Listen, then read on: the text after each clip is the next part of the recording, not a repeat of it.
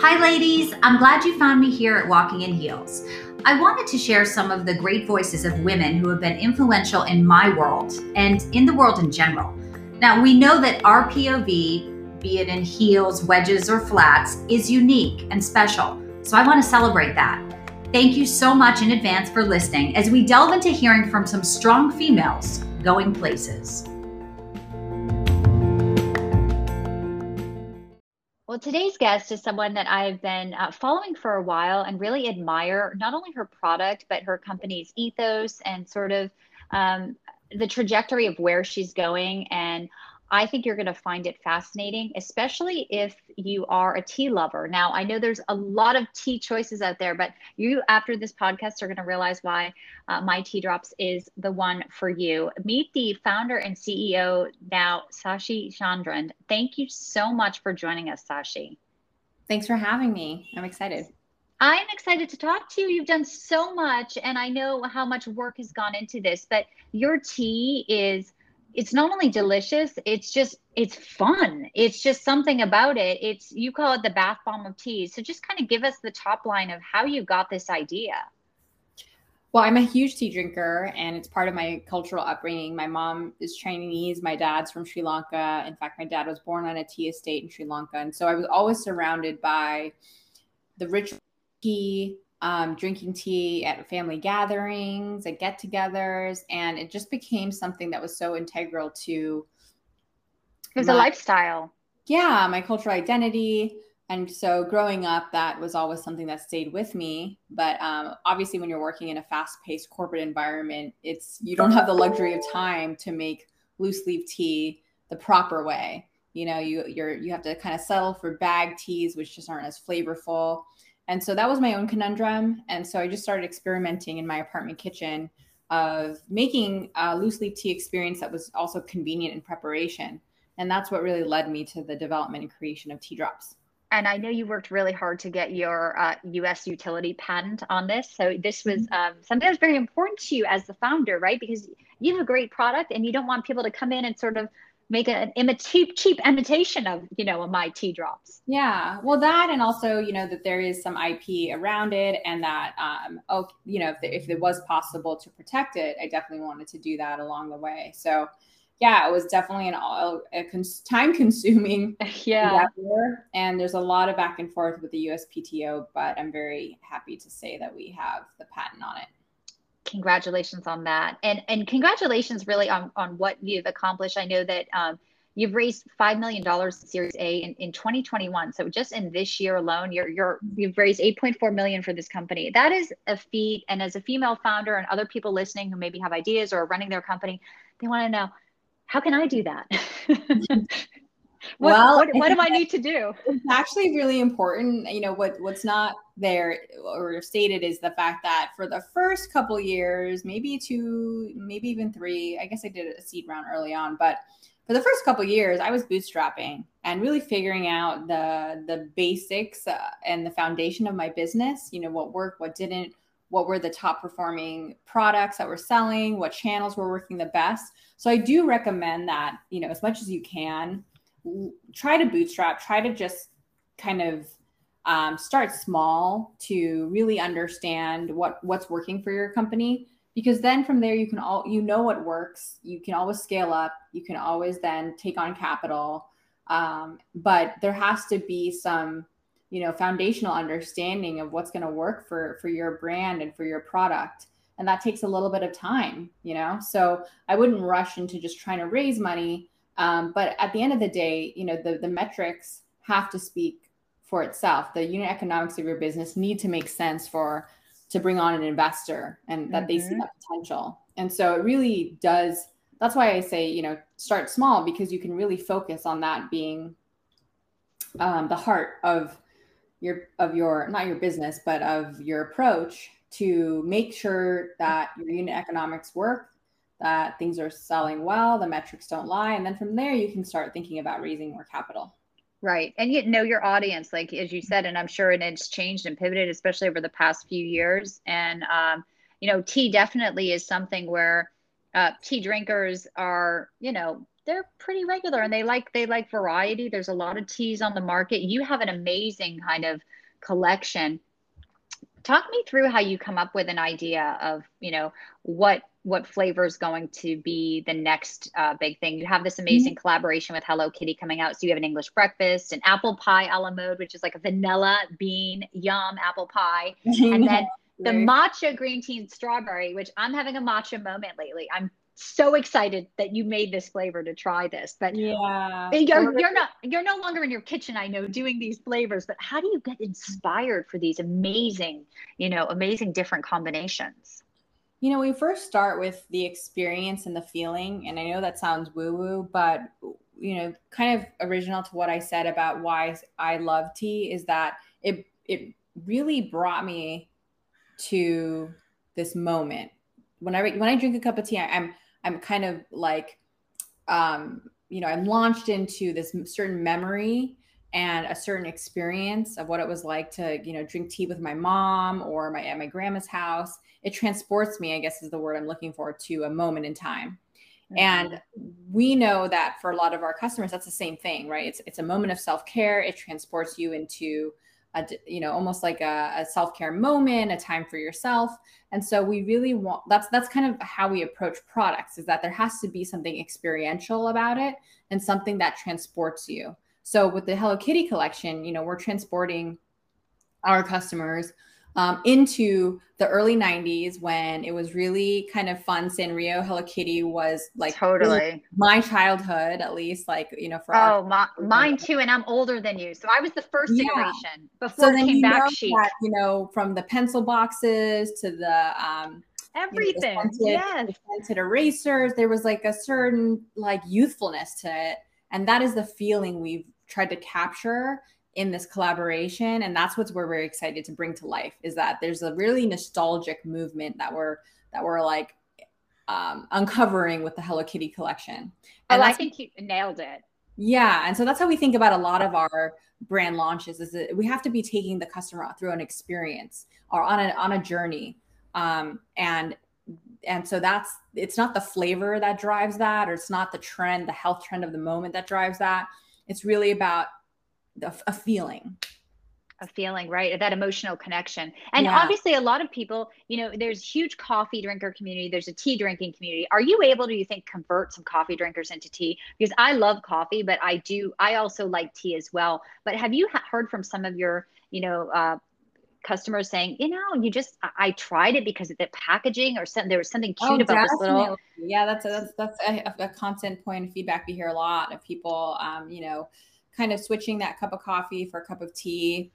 Even, Tory Burch, the designer, has said, I'm a lifelong tea drinker, or I'm a lifelong coffee drinker, but this convert me. So we've had a lot of, great kind of momentum there, and I have seen that shift happen. And that must be so amazing for you as the founder to kind of go, wow, I'm doing it. Like this is resonating with people. It's surreal, but I also think that was the intention, that I really wanted to create a different kind of tea brand that wasn't, super highbrow, like a lot of those more stuffy. Yeah, heritage driven brands that are very, highbrow, stuffy. We wanted to make something fun and approachable, and that's really what I get to do here, and also something experiential. Well, it's definitely not your grandmother's tea. I love that. And can you talk to me, because for someone who, I'm pretty health conscious, but even I'm always learning, right? I'm always learning something new. And I'm surprised sometimes by some of the teas that I had been drinking in the past that are on these lists now of saying like, their ingredients aren't pure, like you cannot trust them, and they come off as like they're health conscious or organic. That's a big concern for me. And I actually, when I go, I won't buy anything unless it's superior quality, because why would you? The tips, I would say, I would really encourage everyone, no matter if you buy tea drops or not, but please buy organic, because organic tea really ensures that there's no pesticides or something just spewing on your tea. It really speaks to the kind of ethical nature in which it was grown. And same with fair trade. If you can support fair trade organic, that's very important to the supply chain. And the other thing is that, I'm not saying all tea bags, but there's a subset of tea bags that contain microplastics. And when that's put into boiling water, hot water, those microplastics then disseminate into your cup of water. So it's really important to really, also there's a lot of bleach tea bags on the market as well. So just be careful and really read the label as to the type of, tea bag material that you're purchasing. It's crazy. And, it's like the old adage, sometimes you get what you pay for, but I understand that, this is your health. And if you're drinking, several cups of tea, and this is an overall, this matters. And I want the listeners to really have that sink in. So thank you for kind of that tutorial on what, some of the markers are. Can we talk a little bit about boba? Because, for a lot of people here in the States, it's somewhat of a new thing, and there's people who love it, people who don't. What are your feelings on boba? Are your consumers really into it, or are they more traditional? You offer it, but who's the boba drinker, the convert to boba? It's really funny because it's surprising on who that customer base is. Boba is becoming more mainstream. That's what I was going to say, right? Or it was just, very relevant to certain ethnic communities, obviously the Asian population, because it was originated in Taiwan, really resonated with it. But now we're seeing just a curiosity and a surge of boba consumption across really all walks of life. And so that was eye-opening for me last year when we came up with the boba deluxe kits, which it allows you to make boba at home. And is it boba or bubble tea? Because I know there's different, it depends on where you live, right? Yeah, it depends on where you live. So on the East Coast, they say more like bubble tea. Over here on the West Coast, they say boba. So fun. It's very interesting that there even regionally there are differences on how people term it, but it is a universally loved drink we're finding, especially along millennial drinkers. But that's really now pouring into all demographics at this point. All demographics. Now you are in some physical retail, like a Whole Foods, some Costco's, Cost Plus, World Market. People can find you there. Obviously, a lot is direct to consumers because we shop online. You were even on home shopping. What is your kind of focus now, and where you kind of see the majority of growth happening for your consumers, especially in this kind of post-pandemic world? And what are you focusing on? It's very complicated, and we're still honestly figuring it out. But we have a good omni-channel presence, both in direct to consumer, our own website and Amazon, as well as some key retail partners. So you can find us in a subset of Whole Foods and Giant Store, Natural Grocers, Cost Plus, World Market. And we're expanding that, where I think we're in about 2,000 retail stores and growing. So we want to really be where our customers shop and make it a seamless purchase experience for them. So the channels are really based on the natural behaviors of where our customers shop, what is most convenient for them. Right. And you have something on the website too about finding, your people are new to tea or want to try different things. How do you match yourself to a tea? Well, we kind of approach it because I told you, tea can really be associated with a feeling or a mood. Yes. And you can shop by mood. You can shop by your sweet tooth. Like we have a dessert collection. So if you're in the mood for something sweet. Oh yeah. This chocolate gingerbread looks amazing. That you have the limited edition. Yeah. Yeah. So we have you shop by mood, by, by kind of health. Depending on what your goals are. We have something that's for detoxing, but some for sleep.